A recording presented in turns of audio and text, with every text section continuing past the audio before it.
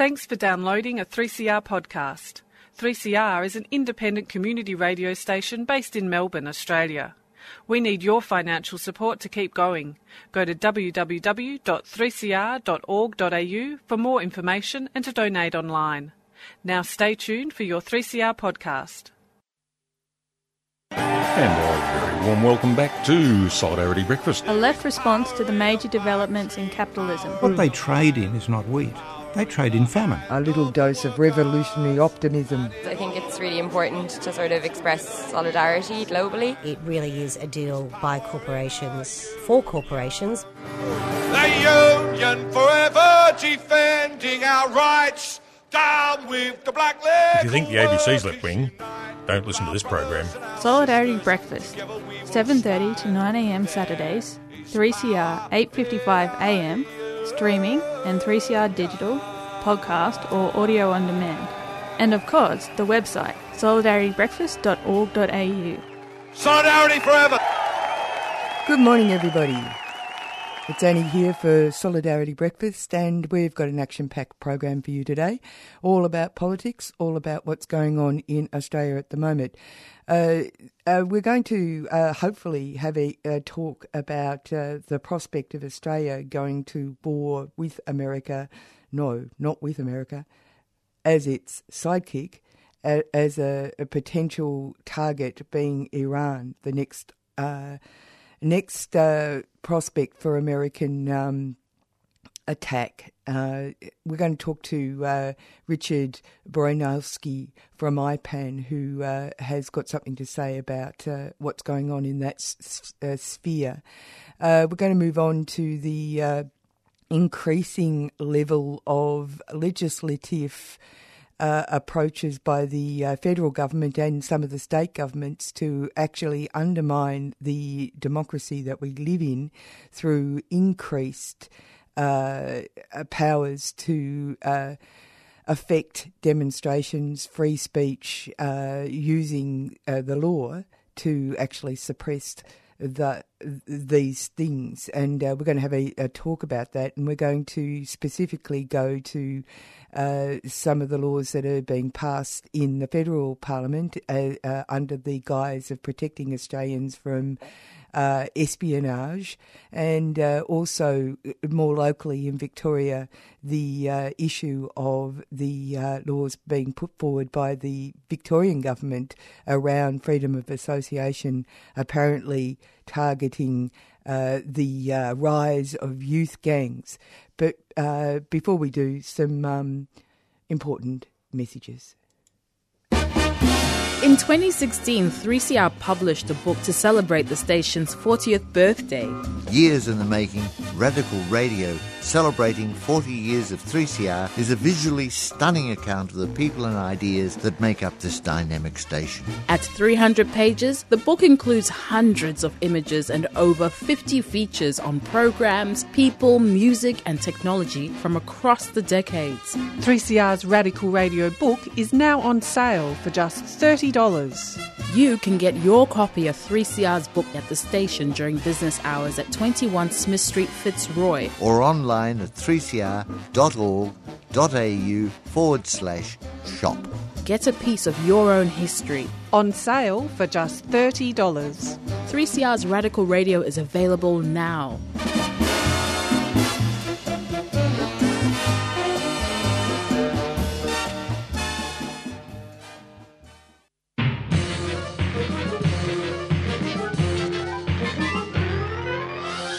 Hey, what are you doing for National Science Week this year, Stu? Well, one thing I was going to do was go to the Lost in Science trivia at the Birmingham on Monday the 13th of August. What time is that on again? It starts at 7:30, but get there at 6:30 so you get a good night of trivia and fun. See our Facebook page for more information.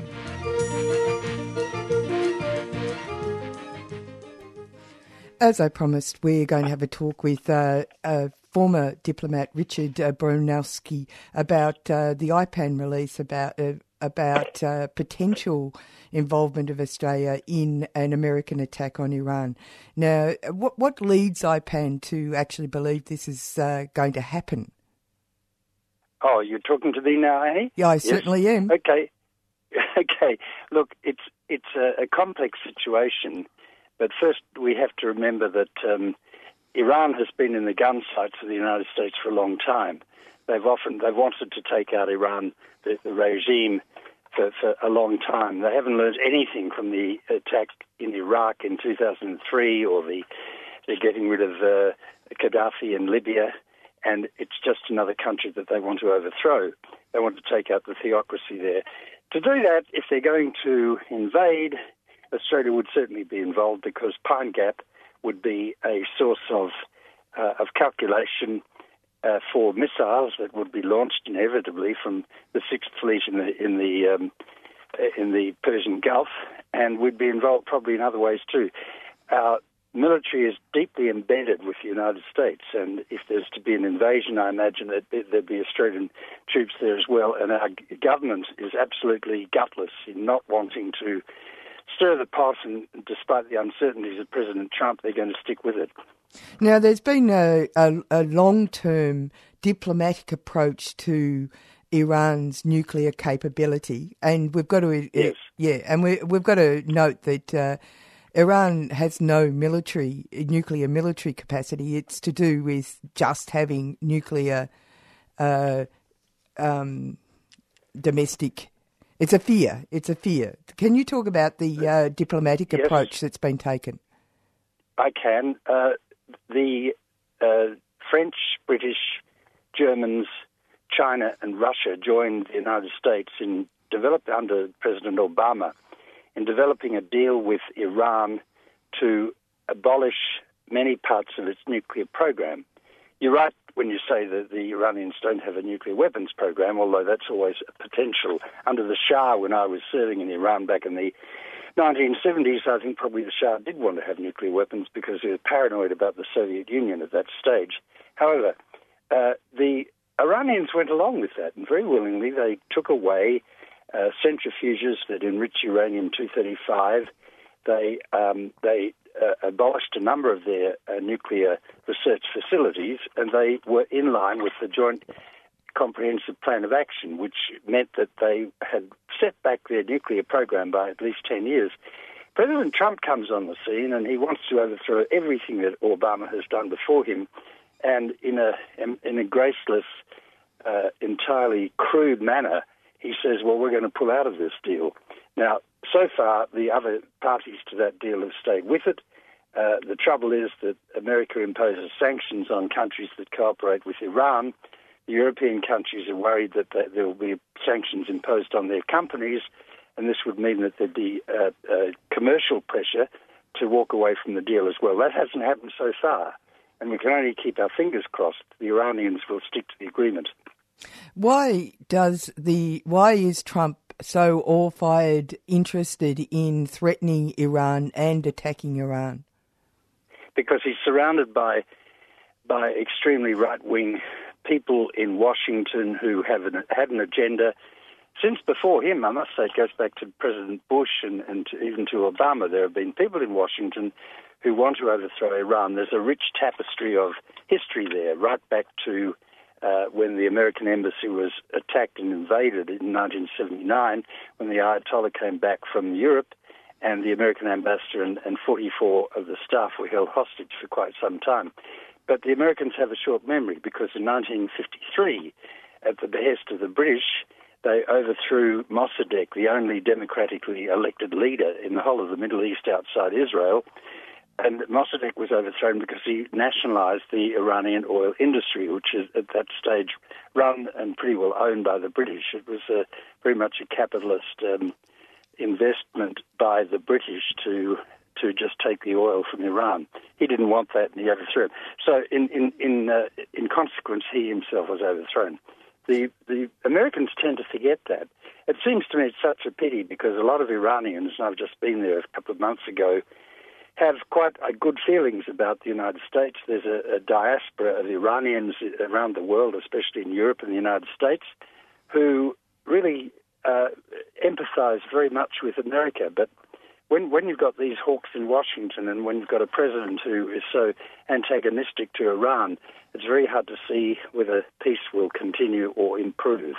Well, if you look at the situation at the moment in Syria, and as you say, the long conversation that is leading places like America in tandem with Israel's interests to actually target a huge country like Iran, you'd have to say that it's not about the people on the ground, it's actually about economics and power. Would that be correct? It's about economics and power. It's about a legacy of anger and hatred between the two countries. It's about cultural differences. You're right. Iran is a huge country with 82 million people. It's not going to be overthrown the way Iraq was. But I worry about it taking place. Ironically, the Americans have been fighting with the Iranians against ISIL in Syria, and they don't admit this one to each other. Either Tehran or Washington admits this, but they're both on the same side. America wanted to overthrow Assad, one of the other countries on his hit list. That hasn't succeeded because the Chinese and the Russians have backed him, and the Americans are pretty frustrated about that too. At least President Trump is. It's been proven, it's been shown by research that Israel has been found to have done kills in Iran, as well as done cyber attacks on Iranian nuclear plants. That's it's quite clear that Israel is interested in targeting Iran. Israel would like to. Israel would very much like to overthrow the Iranian regime if they could, but I think they also are daunted by the fact that Iran is a proud and large country with a huge historical background. Israel has no strategic depth. Israel is a small country, armed to the teeth with nuclear weapons and other weapons, mainly supplied by the United States. So in military terms, they're overwhelmingly more powerful than Iran. But Iran has history and geographical depth, and I think a strong conviction among the people that they're just not going to allow any country now to take them over. They fought an 8-year war against Iraq between 1980 and 1988. During that time, the Americans encouraged the Iraqis. In fact, the Americans were supplying the components of poison gas that was used on the Western Front between Iran and Iraq. And yet we have Nikki Haley, the permanent representative to the United Nations, standing up and sanctimoniously saying in the Security Council that we must never allow poison gas to be used. And, of course, that was an accusation against Assad, completely forgetting that the Americans had been supplying it to Iraq during that war. So there are double standards here. There are bad things happening. I just keep my fingers crossed that it won't occur and that Trump will be talked out of it. He's such a mercurial man who doesn't have a great deal of depth about or understanding of foreign policy. Perhaps he could be dissuaded from attacking Iran. And he's already said he'd like to meet the leaders. But how could the leaders meet him when he and Pompeo and Pence have been so insulting about the regime? If we come back to Australia and our role in this, Pine Gap is plays a significant role in American strategic military strategy, doesn't it? Yes, it does. And Pine Gap we as President Turnbull, Prime Minister Turnbull said, that was a slip. Quite unfortunately, we are joined at the hip militarily with the United States, and many of my colleagues, former diplomats, and we think that this is just too much and that we should try to distance ourselves from the United States. They should remain, of course, our friends. They are culturally, historically, but in other senses it's dangerous to have such a close dependence on them and to have a president who is so ignorant about the world situation and, as I said, so mercurial about his decisions. It's a very dangerous situation we're in. If it were to happen, and Australia, of course, went lockstep with America, that would place us in an invidious legal position, wouldn't it? Yes, it would, especially if, to invade another country is illegal international law anyway. Trump doesn't care about that. To threaten a country with nuclear weapons, as he's done, is also illegal, but he doesn't care about that either. Now, Australia, unfortunately, we have military assets, naval, air and ground forces already in the Middle East, based in Dubai, but in around the Gulf, and we're already, of course, training Iraqi forces.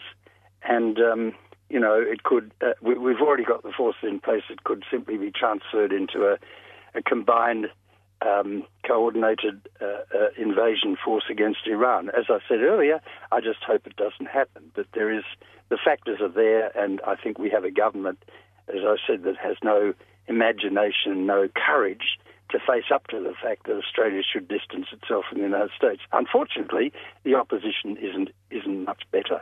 We don't have a proper foreign policy dialogue in Canberra. Well, that's very interesting, isn't it? We're involved in so many things, but we're basically babies when it comes to actually expressing a cogent discussion. That's one way of putting it. We are infantile in the fact that Australia we have never had governments that say, all right, we're an independent, medium-sized country, we should be standing on our own feet. And the same thing is happening with China. We have a fear and a dependence on the United States that continues, despite the fact that America is no longer a reliable ally. We still have an establishment in Canberra that clings to the fiction that the ANZUS Treaty will protect Australia. It won't. Is there I know that IPAN has alerted people to this possible future event. Is there a timeline that people are imagining that we should be looking out for? Not really. It's always a mistake to try and predict these things. They're unpredictable. As I've just spent 3 weeks in Iran, as I said, the war drums are beating.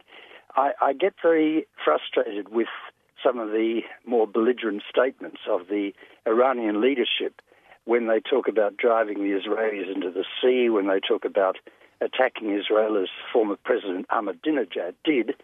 It simply sends a signal to the right wing in Tel Aviv and Jerusalem that we must be strong and powerful.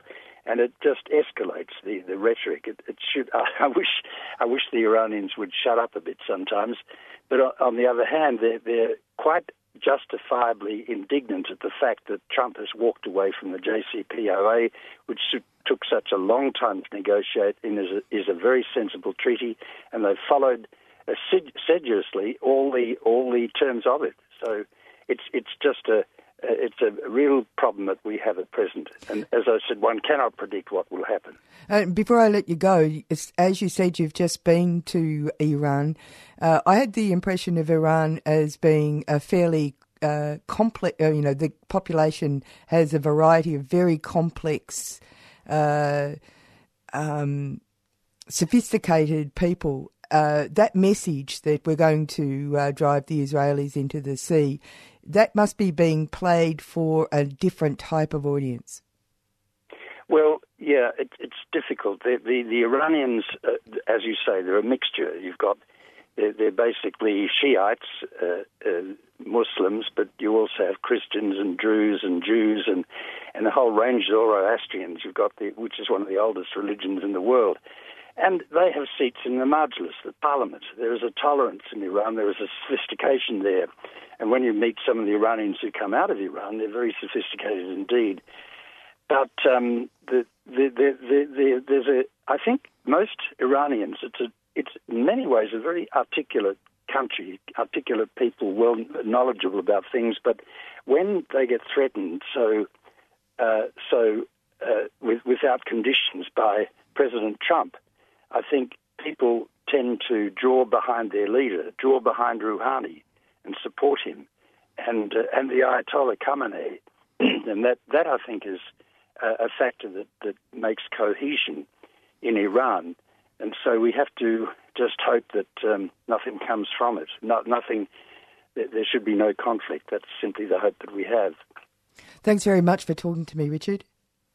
It's a great pleasure. Thank you very much.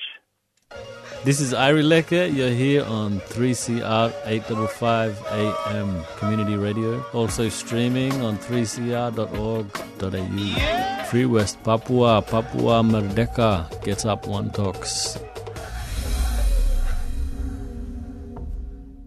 And I thought after we talked to Richard Branowski around the issue of potential attack on Iran, we might go to a little piece from Sean Bedlam from the Comedy Debate. Will Trump tweet us to oblivion?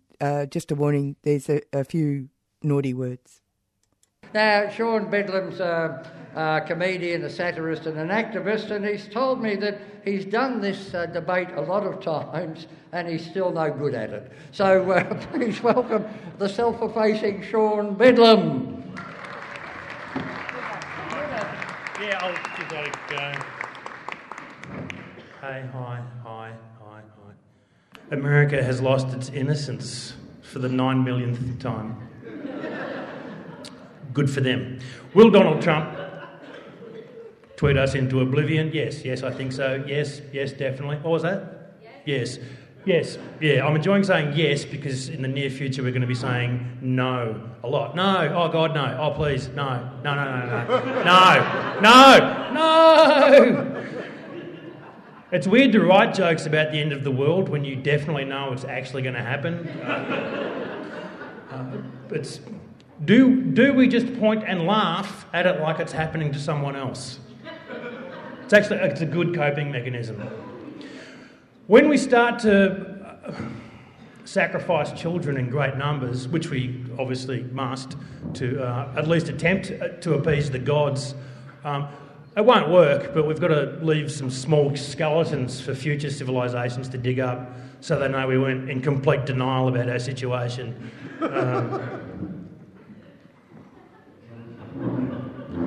I'm against child sacrifice, by the way. Mainstream media, not thinking beyond getting eyeballs on screens, poured their energy into making Trump president. Imagine being an American in America and thinking, I've never seen a fuckwit before. Let's tell everyone, every day, for as long as it takes to make him president. Wow. The entire political class must be exterminated. Oh, hang on, no, I was supposed to edit that bit out. That's from my personal diary, sorry. Ronald Reagan was a senile moron. W was a moron. Bill Clinton and Barack Obama were egomaniac morons. Donald Trump isn't even a person. His behaviour doesn't form a pattern.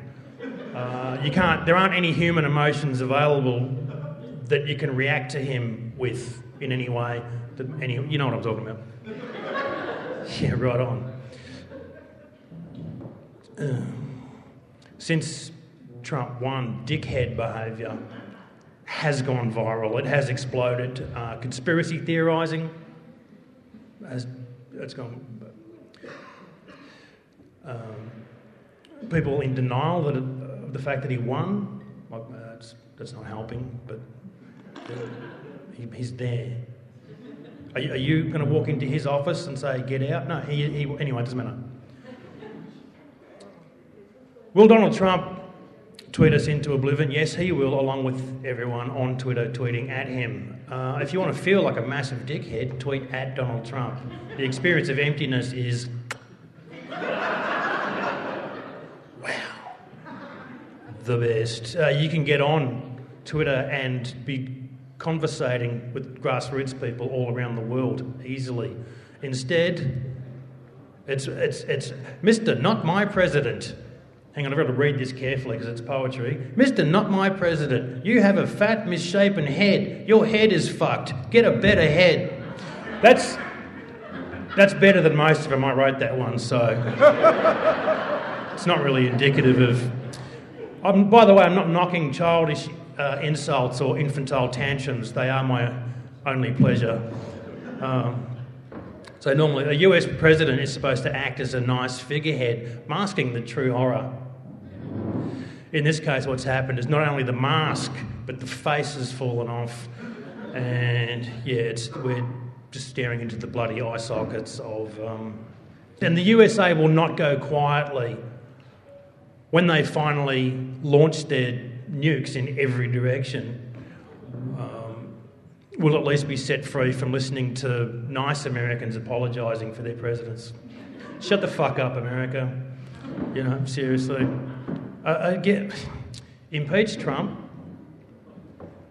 arrest and put in jail whoever replaces him, set fire to the White House, kill the 1%, this is all in that order, by the way, or shut the fuck up, America. Seriously, stop talking shit. There is some good news. Long after the USA extinguishes humanity, that's us, the remaining creatures of Earth will be choked by our plastic, so there won't even be anything left on Earth to judge our memory. So it's pretty cool stuff. Just a little. It's not all bad news. Yes, Donald Trump will tweet us into oblivion, and I'm ready. We've had a go. Let's enjoy the time we have left by, what does it say here? Oh, ending the lives of as many powerful people as we can. Oh, okay. So we can at least face the end with some nice memories. Imagine, like, no one has ever been on the deathbed and thought, oh, I murdered too many wealthy people. It's not possible. Anyway.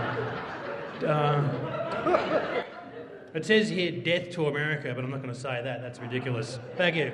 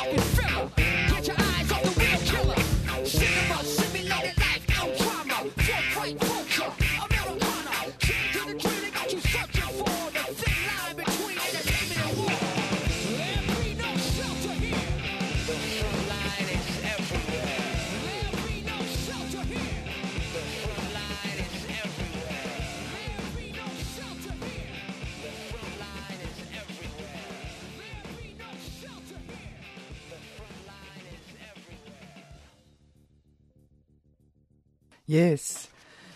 Very cheery beginning of the Saturday morning Solidarity Breakfast on 3CR, I must say. It might actually reflect the fact that I've been reading a James Elroy book, which is a bit disturbing if anybody knows what that means. Anyway, we're moving on to some further disturbing news, which is the Turnbull government has just been busy passing laws that should make you very scared. The Turnbull government recently introduced legislation into Parliament designed to lower the threshold for calling out the Australian Defence Force to assist state police forces with public incidents.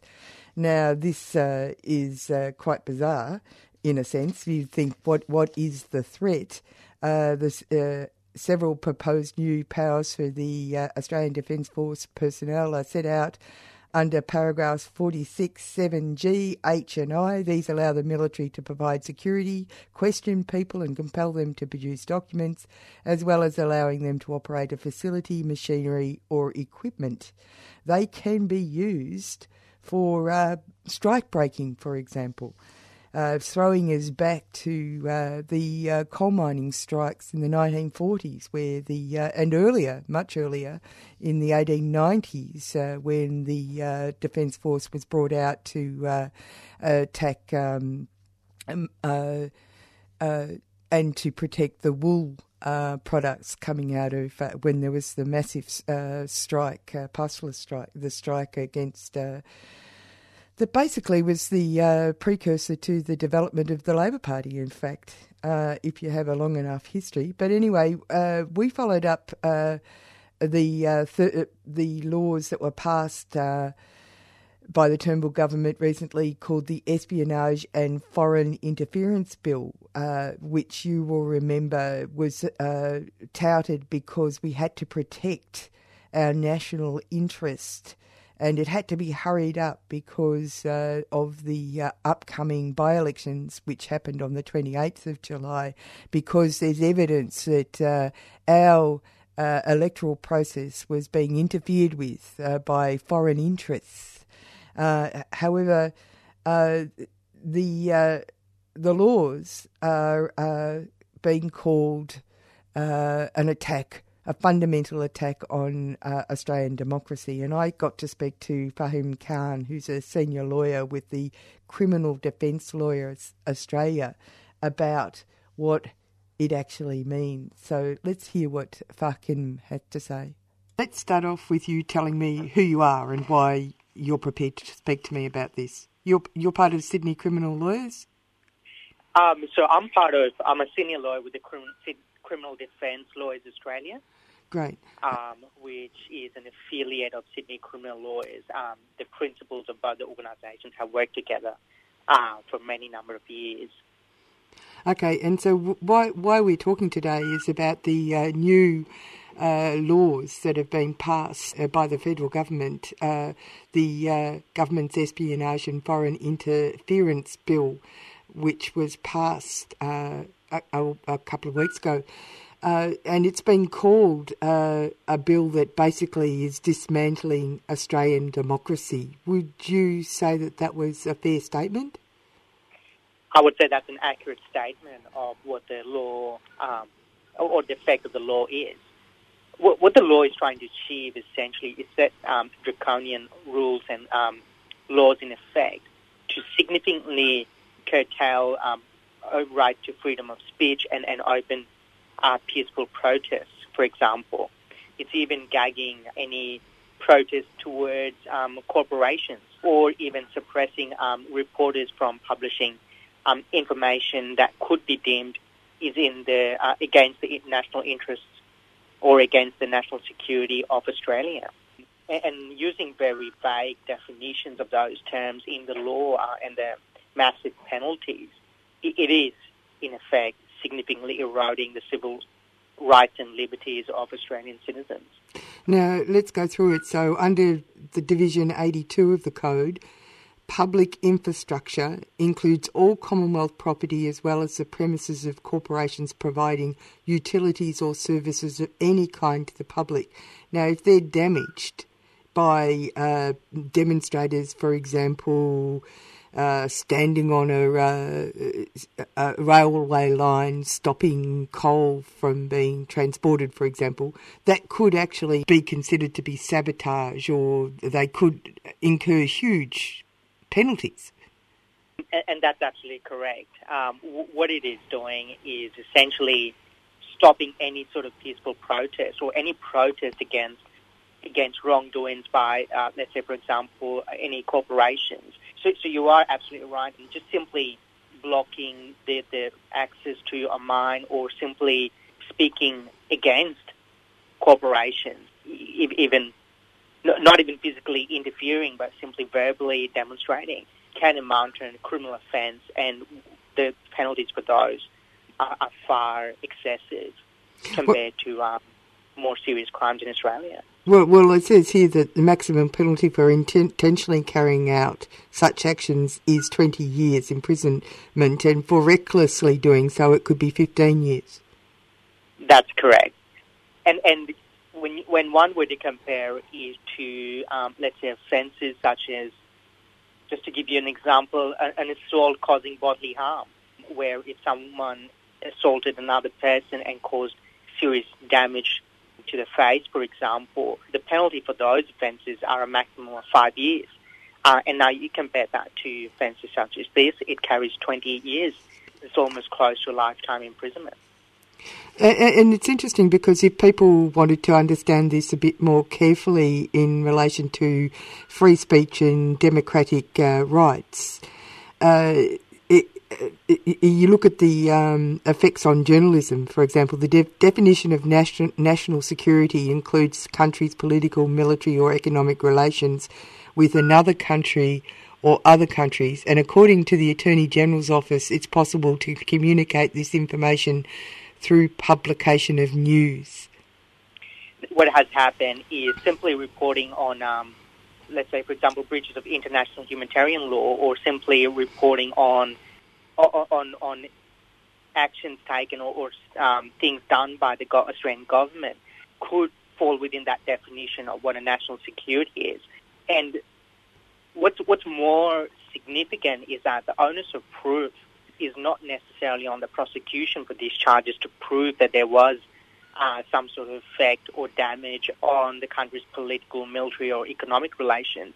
It rather presumes that has happened simply by the nature of the information, and then the onus is on the accused or the defendants to prove that it didn't, or that there was a breach, or that it was reported on a public interest basis. How is it possible for legislation to be created that is completely contrary to our common law? Because that's what that is. Well, absolutely. And it ultimately comes down to Australia not having an entrenched bill or a charter of rights. So, for example, if one were to compare to the United States, they have the Fourth Amendment that gives protection. They have the Constitution that gives protection, whereas in Australia we lack such protection, such fundamental protection in our laws or in our Constitution. There is also not a strict separation of powers between the government and the judicial system. And as such, if the Parliament does pass laws that clearly and unambiguously rebut a civil right or civil liberty or completely rebuts a common law position, then unfortunately the judiciary system is bound to follow those laws. And with these new legislation and bills that have been passed, one would say it's ultimately a matter of time before a matter goes to High Court to test on those bases, whether it is constitutional and whether it is within the ambit of our Constitution and the protection. And I would, at this point, I would like to say that High Court Justice Brennan, he made a remark at one point, and this captures the situation very succinctly and nicely. Justice Brennan said, "It would be a parody of democracy to confer on the people a power to choose their parliament, but then to deny the freedom of public discussion from which the people derive their political judgments." And that is exactly what is happening here. There is lack, or rather a curtailing, a restriction of openly exchanging criticism of government actions, or simply having peaceful protests, or speaking out against corporations that may or may not be complying with the law properly. And any of those actions would eventually become a criminal action against the individual or the group, and one can then simply use their imagination to go where our country is leading from that point on.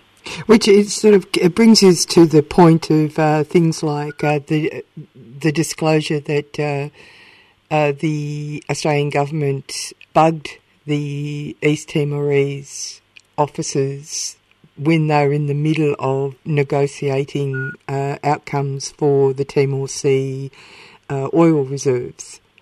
Now, this is a case in point, isn't it? I mean, the person who made that known publicly is now in an invidious position because that could be called, and has been called, working against the interests of Australia, despite the fact that the Australian government acted in an illegal way. Most certainly, those actions does fall within the ambit of what constitutes Australia's national security, and it is against the country's political or economic relations.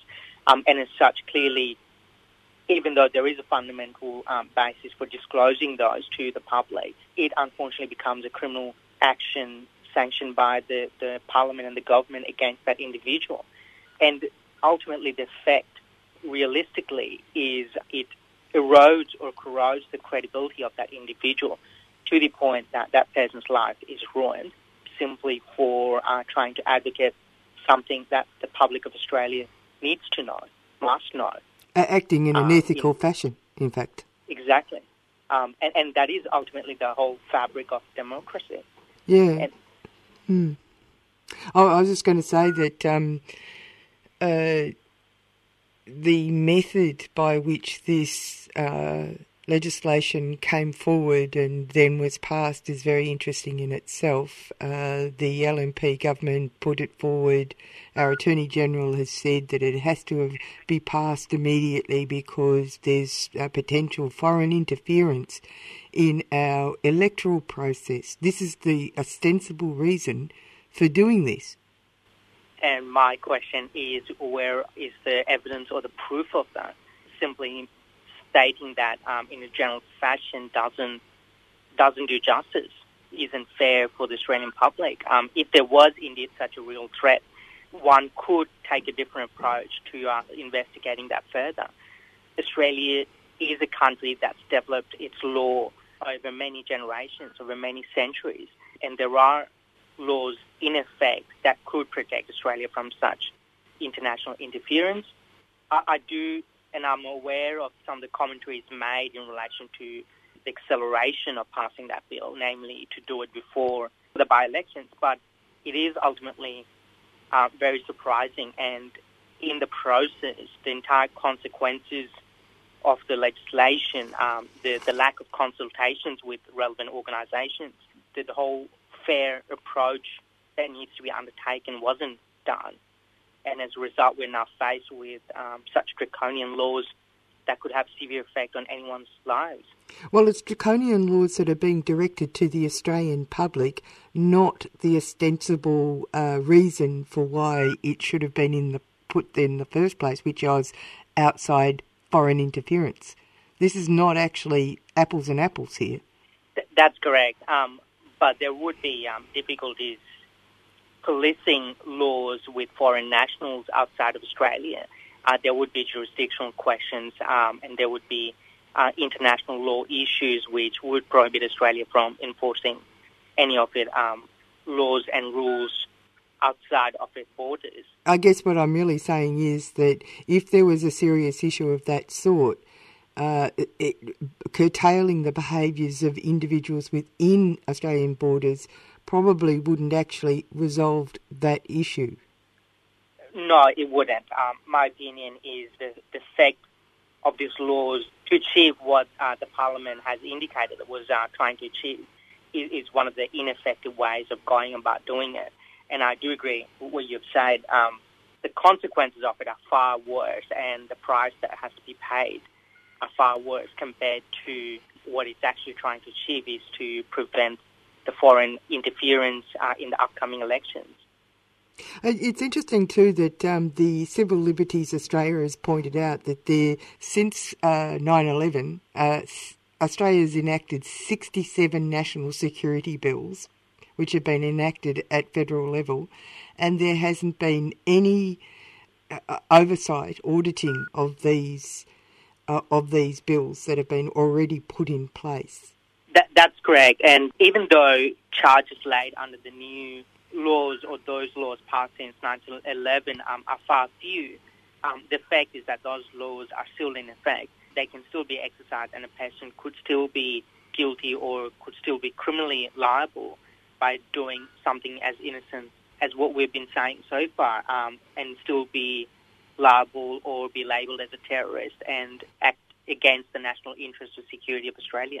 Should Australians in general be suspicious of this government's motives, do you think?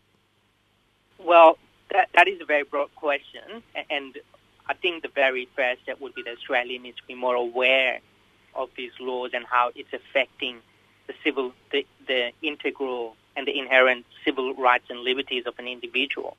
I believe that, in my personal opinion, that level of awareness or that level of education is surprisingly very low. If one were to go on and speak to a general public member, it wouldn't surprise me if they are unable to indicate how their civil rights and liberties are impacted and curtailed, and especially in a democratic country such as ours, where freedom of speech, where an open criticism is necessary and is fundamental. Curtailing those just indicates that we're no longer a democratic country. We're no longer tolerant of diversity or of dissent, and we're simply moving towards an authoritarian government country where we are dictated by what we can do and not do. And from a criminal lawyer's perspective, it goes very to the very basis of innocent until proven guilty. And where does the onus of proof lie? How far do the prosecution or the police need to go to prove that someone is guilty? And it's curtailing or reversing those very basic fundamental rights is where the concerns arise in my mind. Essentially the lack of education and awareness by the general public of that being happening. And I would say that people who are making protests that are related to the environment and a whole range of things of that nature would actually argue that there is obviously a clear difference between what they believe is in the national interests and, say, corporations that want to, and governments that want to, say, frack or do fracking or something of that nature. Like, what's in dispute is actually what is in the national interest. That's correct. And eventually these would be matters that are tested through the courts, and with the High Court setting down an interpretation or an precedent of what would constitute actions under those definitions of national interest and national security. But these are things that would need to happen over time, over long periods of time.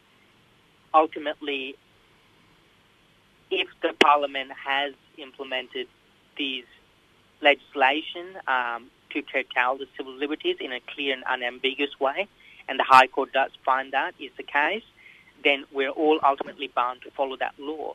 It is then a matter of statutory powers on the Parliament to review the laws after so many years, but the law does still stay in effect and is lawful, even though it's curtailing our inherent civil rights and liberties, especially freedom of speech.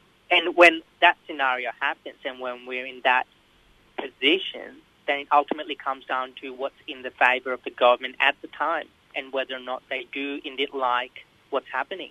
If it is against their interests or against their motives, then those actions would become unlawful and criminalised. If they are aligned with the interest and motive, then one may see that prosecution's not prosecuting those actions or offences against the individuals.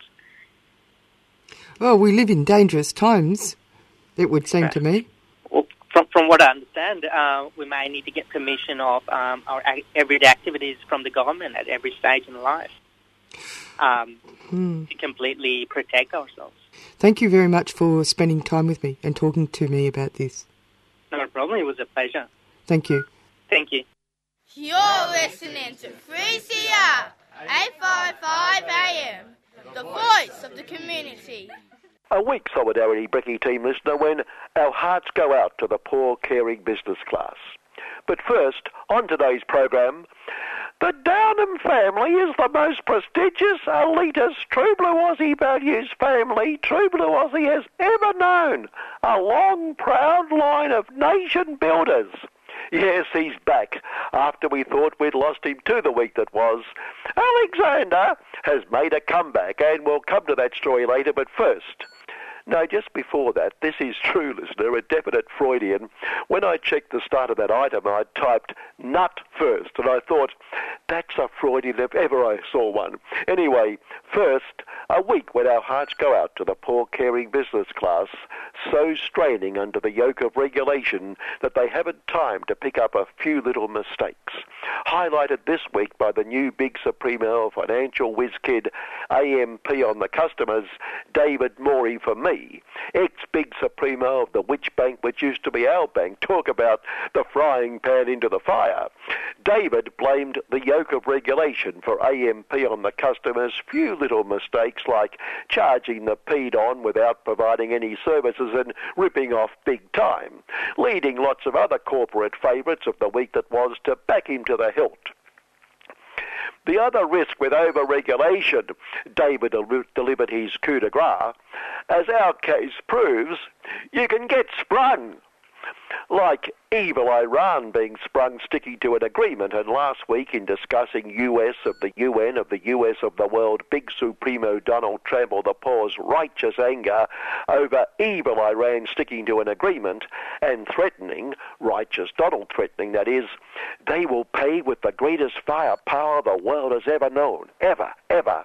The positive is, we said within a week or 3,000 tweets later, whichever came first, Iran could be Donald's new very, very close friend, and true to form, he's already tweeting about a meeting. And this week I thought perhaps he confects these conflicts to boost his campaign for what would be a truly worthy Nobel Peace Prize. After all, his predecessor celebrated his Nobel laureate by bombing the proverbial out of and slaughtering the bad guys throughout the 8-year big supremacy. So it doesn't restrict your capacity to utilize all those beautiful weapons of mass destruction. Just ensure you kill and slaughter and destroy for peace. Assisted in this case, we repeat, given the one supporter cheering and waving their joint star flags is Zion Big Supremo Benjamin Not Another Yahoo, ensuring the US of merchants of death can feel pretty secure their merchandise is in for a workout. Speaking of attacking people, back to our big item. The Downham family is the most prestigious, elitist, true blue Aussie values family true blue Aussie has ever known. We are a long, proud line of nation builders.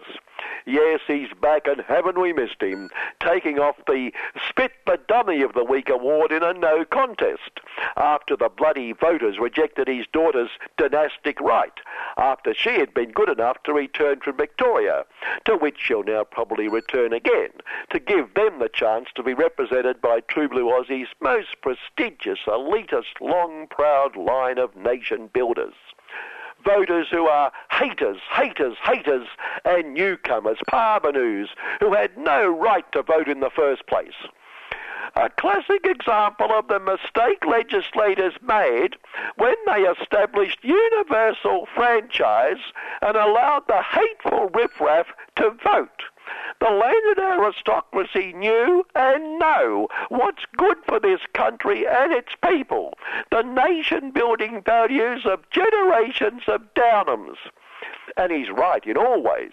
Alexander and his proud line are responsible with their peers for those nation-building values we all love and cherish, from caring employers treating lazy, avaricious workers so generously as equals, to our proud invasions of bad guys all over the world, to our compassion toward refugees fleeing those invasions. And Alexander quite reasonably decried the Whitlam nation-destroying socialist government for destroying one of his rightful legacies.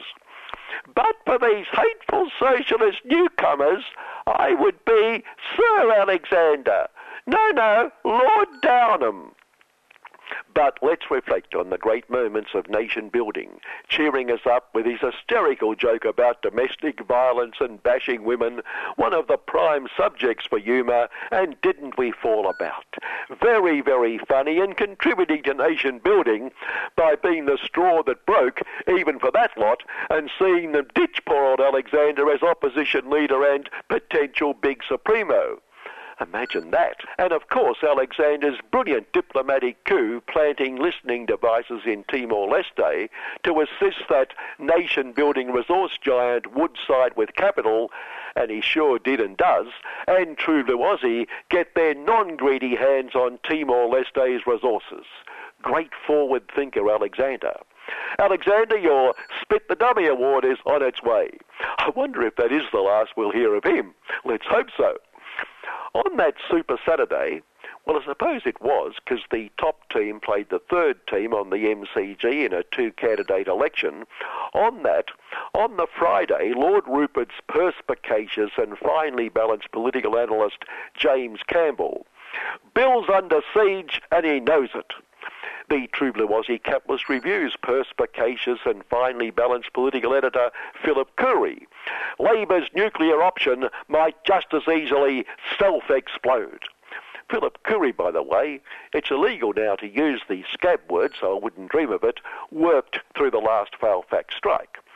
And also, Capitalist Review same day, a brilliant think piece by perspicacious, finely balanced head of the True Blue Aussie Institute for Progress, another invaluable think tank, Graham Young, why it's Labor that's copping the Longman protest vote. Another tough one for us, listener, but pick who got it wrong. Thankfully, Big Supremo Malcolm Turnbull didn't get it wrong. He never at any stage suggested the caring business class party had the slightest chance of winning, and chastised journalists who somehow got the impression he had given that impression. And listener, must admit it's amazing how we can get the wrong impression. I could have sworn.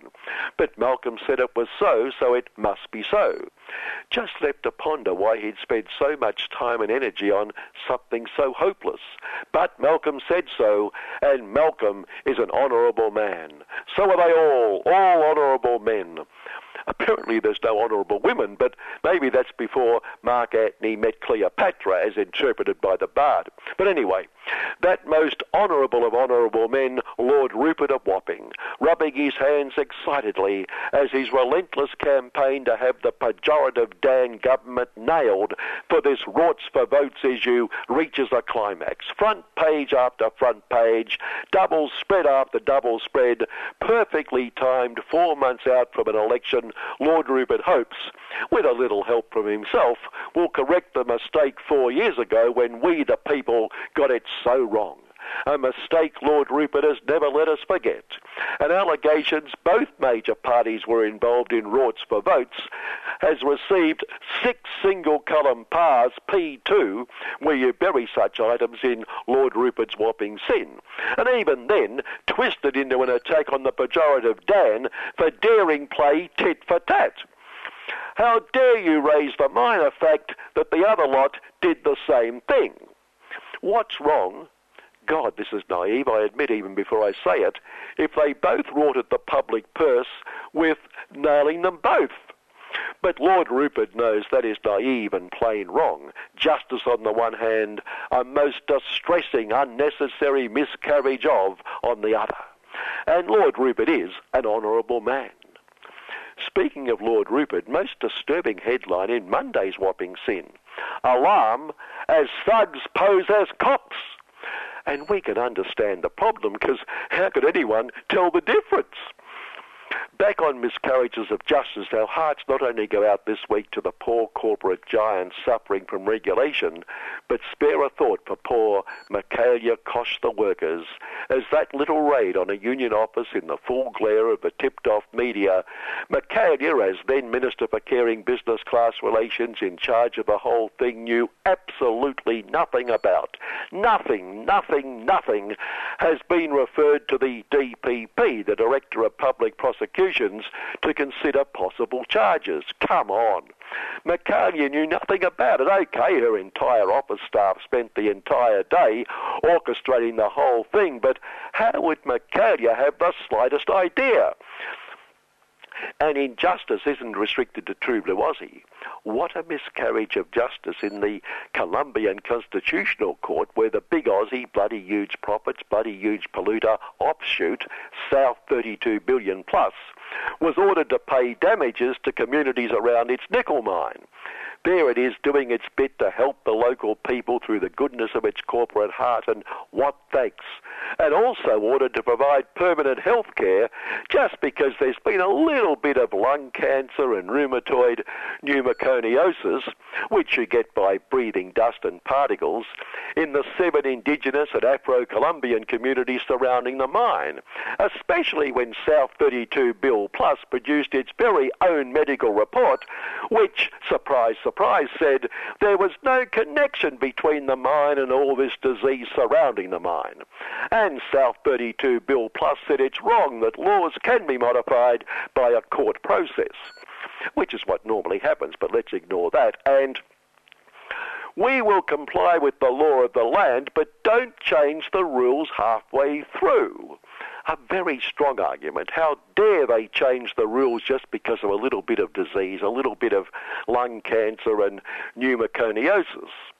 Quite properly, poor South 32 Bill Plus has sought to have the ruling annulled and, if not, threatens to seek international arbitration.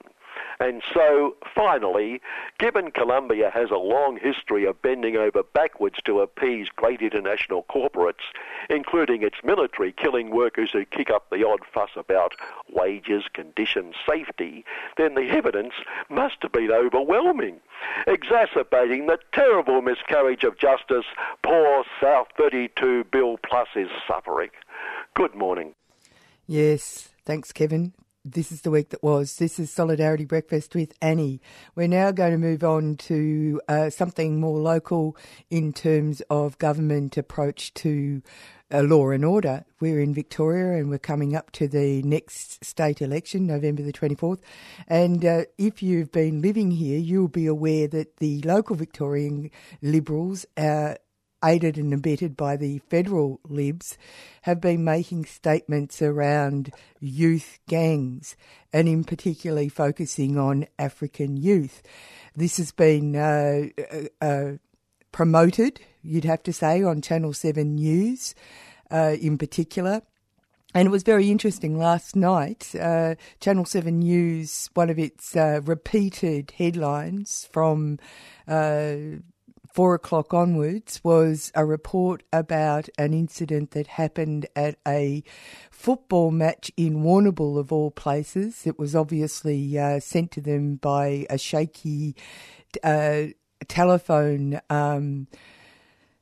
camera of an incident where a footballer punched another footballer in the face and broke his jaw. It turns out that this particular person who did the punching was on parole.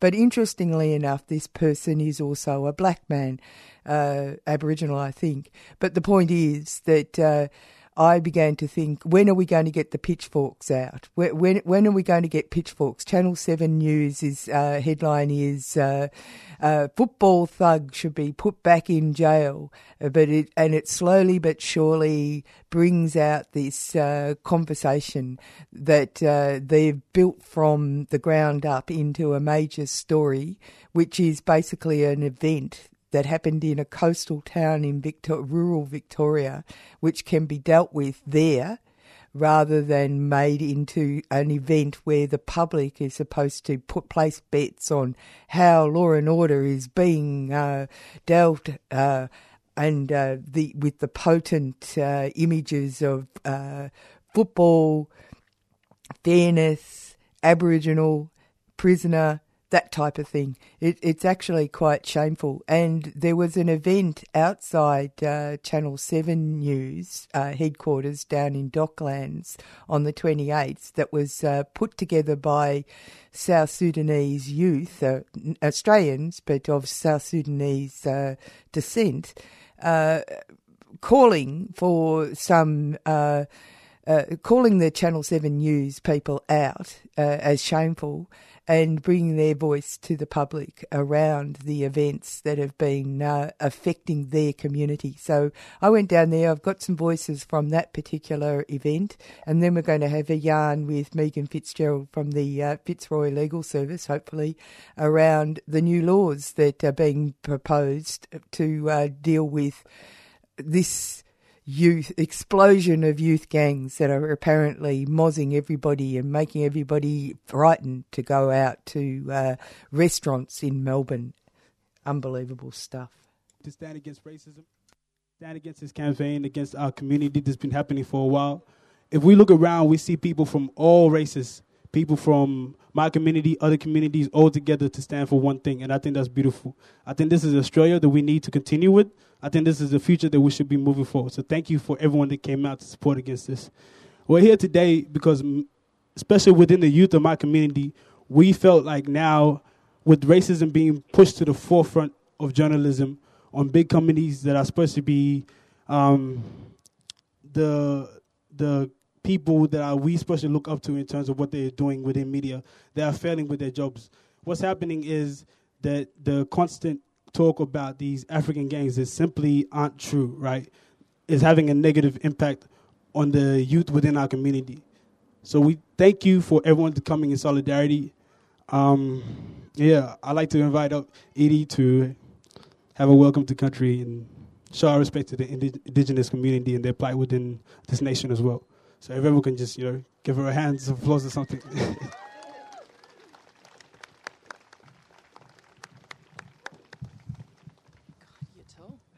Hello. So before we kick off all of our speeches and chants and rallies and saying a big old hello to Channel 7 behind us, I'd like to begin by acknowledging the traditional custodians of the land on which we are gathered here today, the Wurundjeri and the Boonwurrung people of the mighty Kulin Nations. I pay my respects to their elders past, present and emerging. This land was stolen, sovereignty never ceded. I would therefore like to acknowledge all of the atrocities, the rapes, the land clearings and the massacres that have occurred on this land. There has been no sovereign agreement or treaty negotiated here. This always was and always will be Aboriginal land. So, Yuwanyadi Edie. My name is Edie and I am a proud Wiradjuri and Baladung woman whose lands include central New South Wales, northern New South Wales and a bit northwest of Perth. And I'm the Aboriginal and Torres Strait Islander organiser at the Victorian Trades Hall Council. Now, the reason we're here is quite simple. We're here because of a racist moral panic drummed up in a concerted effort by media and conservative politicians. Cheap pot shots, all in a cynical attempt, an opportunistic attempt to win votes during an election season. And we know that this is entirely manufactured. And I'm not going to stand here and rattle off the facts and the figures that swiftly and single-handedly refute the absurd claims being made, because the other side, that side, has no interest in the truth.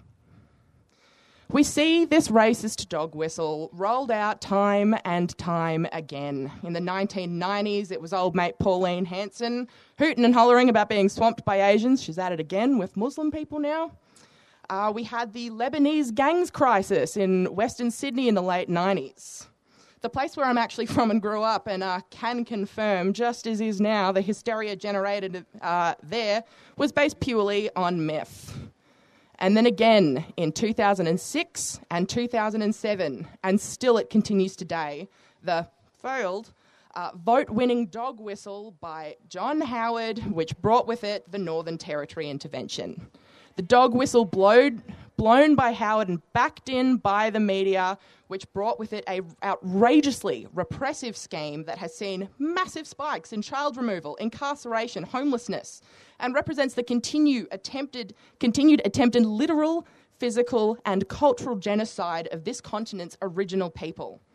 Now, these are just a few quick examples of a pattern that we see play out time and time again. And there's a common thread that emerges here.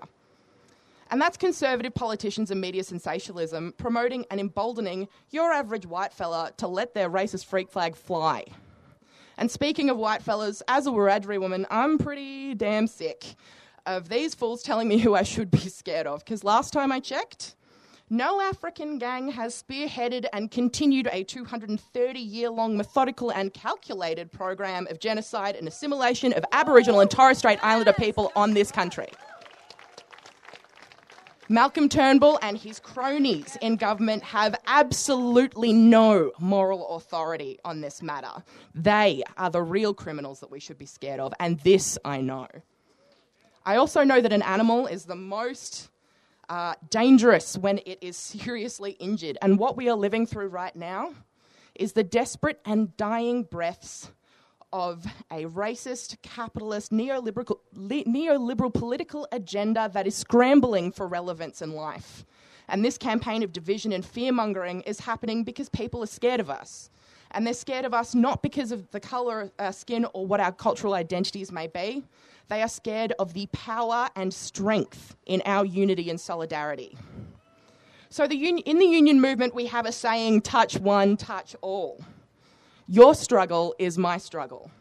And on behalf of the Victorian Trades Hall Council and the mighty trade union movement, we are with you all the way. Because our liberations are bound together. And one person cannot be free until we are all free. So we stand united. And together we send Turnbull, Dutton, Channel 7 and all of their conservative mates a clear message. Your time is up. Solidarity forever, mates.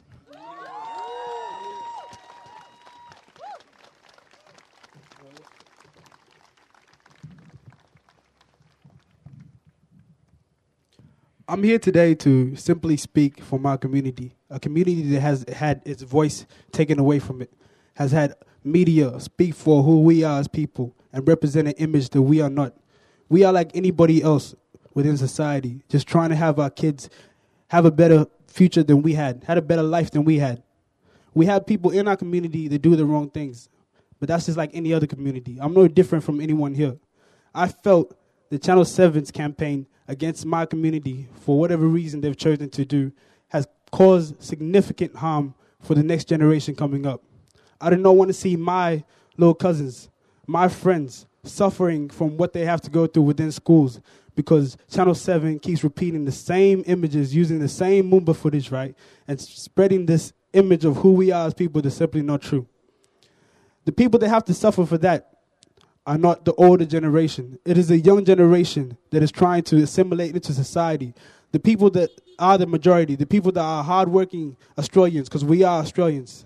The people that are trying to continue with their lives, that are trying to build on what they have been given. And we are grateful for the country that we are all in, and the country that we share as a people. I'm here to speak for those people today. We came to Channel 7 to their front door, to their gates, to show who we are as a community, to show that they haven't been representing us in the correct way, to show that my community is a complex community filled with loving individuals, and the image that they've been showing is not what my community is not about. It is not what my mother has taught me. It is not what the stories my grandmother has told me about my people. I'm here today to speak for them. I want to say that to have your leader, people that are in positions of power in politics, people that you have looked up to as a child in primary school, because I was in primary school singing the same national anthem as all the faces here, all the white faces, all the black faces, all the brown faces, believing in the same nation they were believing in. I was in those classes, and I was singing that anthem. To have that person that is the representation of Australia come out and single out my community and say something about my community that is negative, that isn't true, without coming in to speak to us, it is hurtful. I am not angry. I am disappointed within the leadership in our country for this. I want them to understand what they are doing to the young Australians and how they are affecting those young Australians. That's why I'm here today. I also want to make sure, and I want to reiterate, that we are not trying to take anything away from any victims. I am against anything bad happening to people. I don't want people to be harmed. I don't want any crime happening to people. And people should not have to feel worried about where they go. People should not have to see me on the train and feel like I am a threat to them because I am 6'5" and because I am black. Because I am more than that. I am more than my color. And it seems that that's been taken away from me. And the image that has been portrayed about who I am and who my brothers are and who my friends are and who my parents are, it has been taken away from them. The identity has been taken away from them. And now we are just judged as a black people that has been seen on TV, wilding out, doing all this stuff that isn't a representation of who we are. I just want people to understand the pain that that causes within a community. A community that's already going through trauma with people that don't have their parents or their fathers at home, people that are already struggling so much just to stay afloat, just to try and get by with their daily lives. The damage that that is doing to our community is inconceivable. And I don't feel that the wider Australian community sees the pain that we are going through, to understand the pain that we are going through. To have people to go online and see comments on the Channel 7 post saying, you're effing N-word, you don't belong here, you should be different, you should go away. It makes me feel pain. It's not anger, it's pain. It's trauma, it's depression that brings. And for no one else to come and speak out for those children because those children happen to be black is just shameful. It is just shameful. So we want to thank everyone for coming out here. We want to tell Channel 7 that all we want is a fair go within society, is a fair chance to show who we are as people. It's balanced journalism, not lazy journalism. I have been in situations where I am hanging with my friends, I'm just with my friends, and something happens between a group of people, two people. And then I later on go home to see the 250 Sudanese youth were involved in an altercation in this. When I'm like, that is not the truth. There is deeper, but you failed to do your due diligence in journalism to see what the story was. And now you have represented my community in a way that we were not acting, in a light that we were not acting. And that's affecting the people that we do not communicate with, the people that don't have an opportunity to speak to members of my community, to understand who we are as people, the people that don't understand that we have dreams, we have aspirations, we are people that laugh, we are people that smile, we are complex individuals. We are like everyone else. The people that don't see that, if that is all they see about my community, that's what they think of my community. That's why they see a Deng or a Qual walking on the street, a 16-year-old that happens to be 6'5" and feel afraid. Too afraid to go and have a conversation with them. What this is doing is taking away a social cohesion. It's making me feel like I can't go speak to my neighbor because if I see my neighbor and I say hi, my neighbor thinks that I want something else from him besides love, which is not the truth. The 2018 Melbourne Anarchist Book Fair is on the 11th of August at the Brunswick Town Hall. Stalls, books, projects and organisations fighting for a better world, here and abroad. Come for the stalls, stay for the workshops. Topics ranging from Indigenous struggles and decolonisation, climate change, anti-racism, unions, feminism, refugees, Anarchy 101 and so much more. Interested in a stall? Email us on info@amelbournebookfair.org. That's info@amelbournebookfair.org. Or message us on our Facebook page, Melbourne Anarchist Book Fair 2018, a 3CR supporter.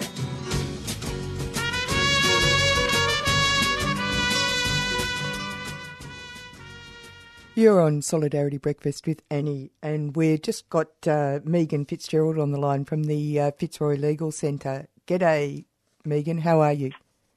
Morning. I'm a bit crook, sorry. That's okay.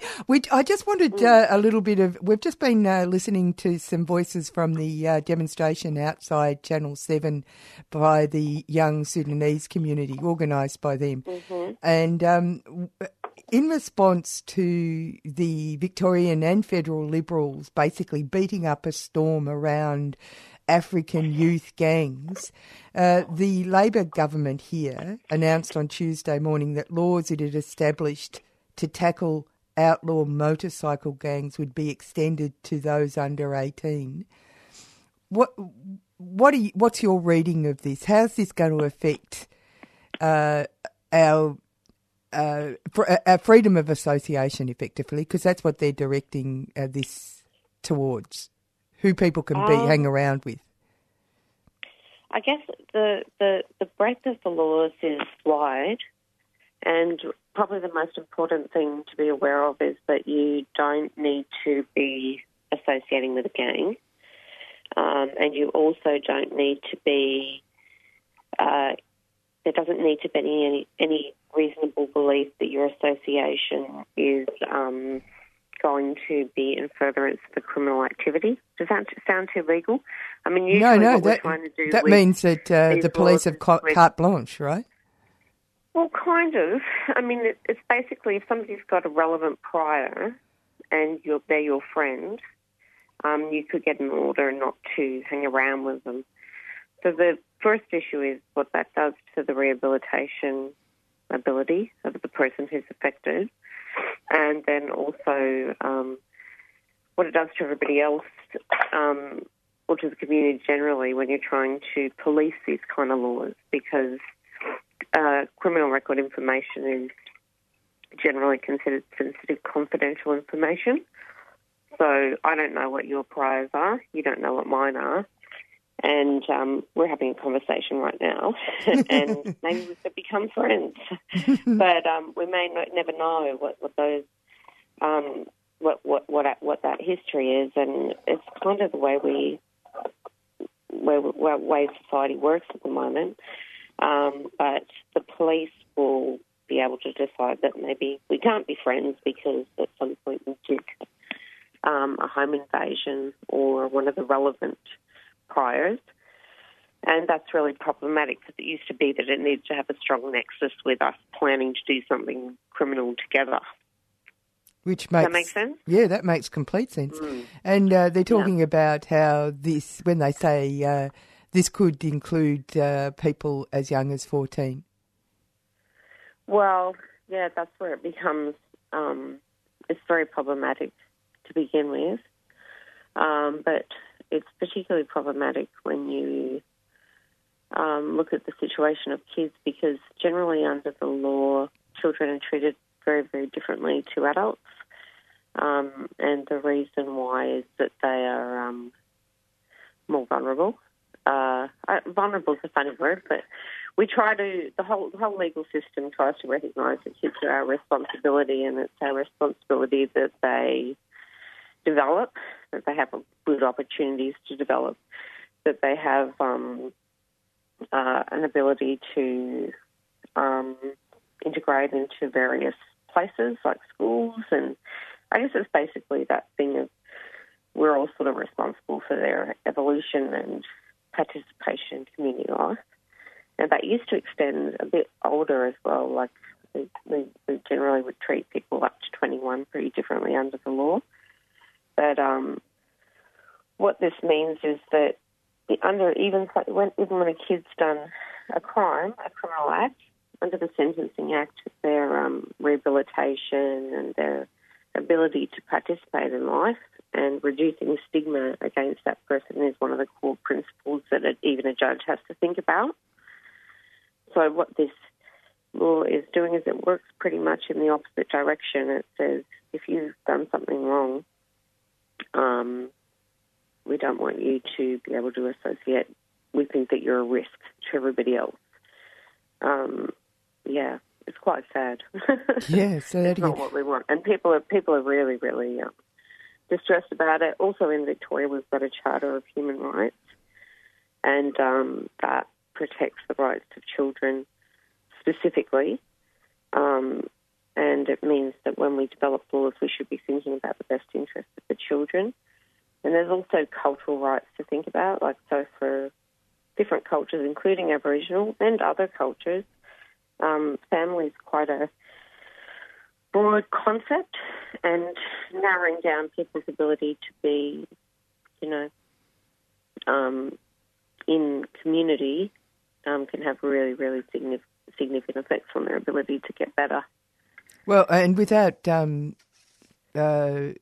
tarring everybody with the same brush or anything like that, Australia has got a very poor record with Aboriginal communities, with a very high incarceration rate for members of our First Nations people. That means, and as you said, people's family lives are much broader.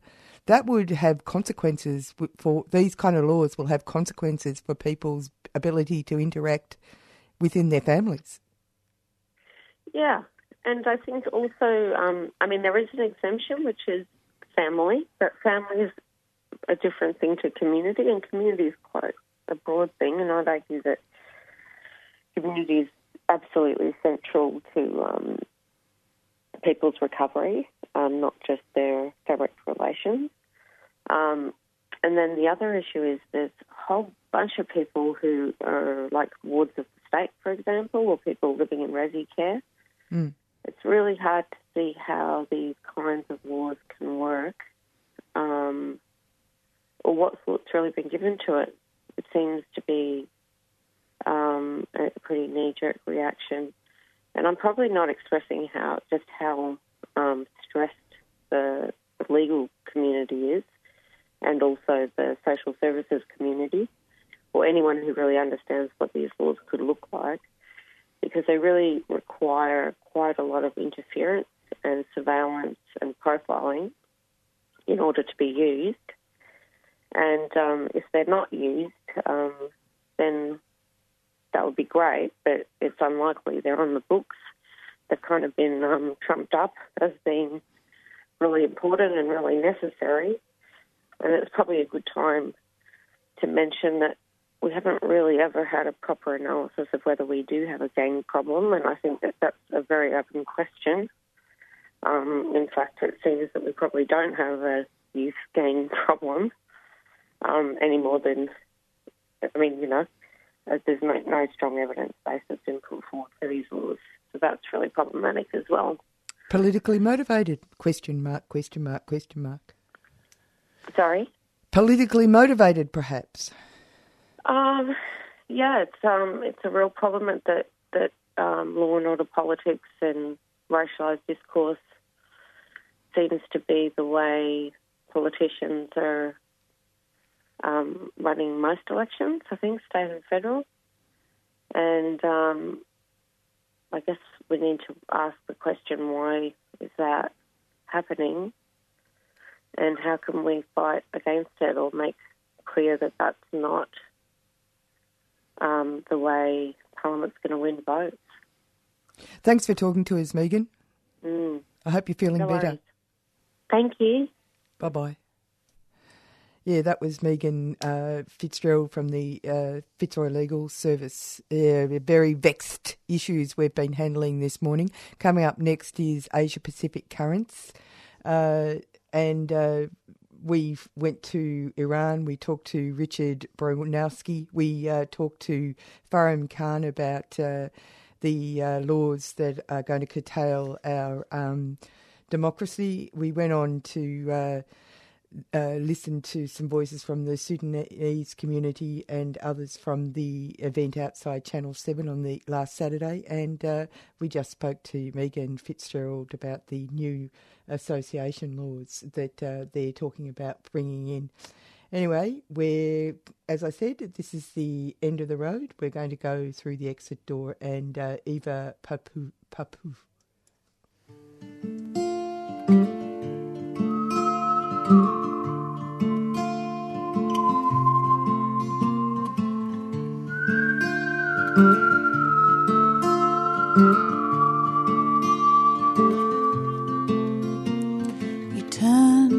To face the exit door, and it was no tunnel of light, just a dark corridor where there are no stars and the wind blows black. Those that go down there, they don't come back.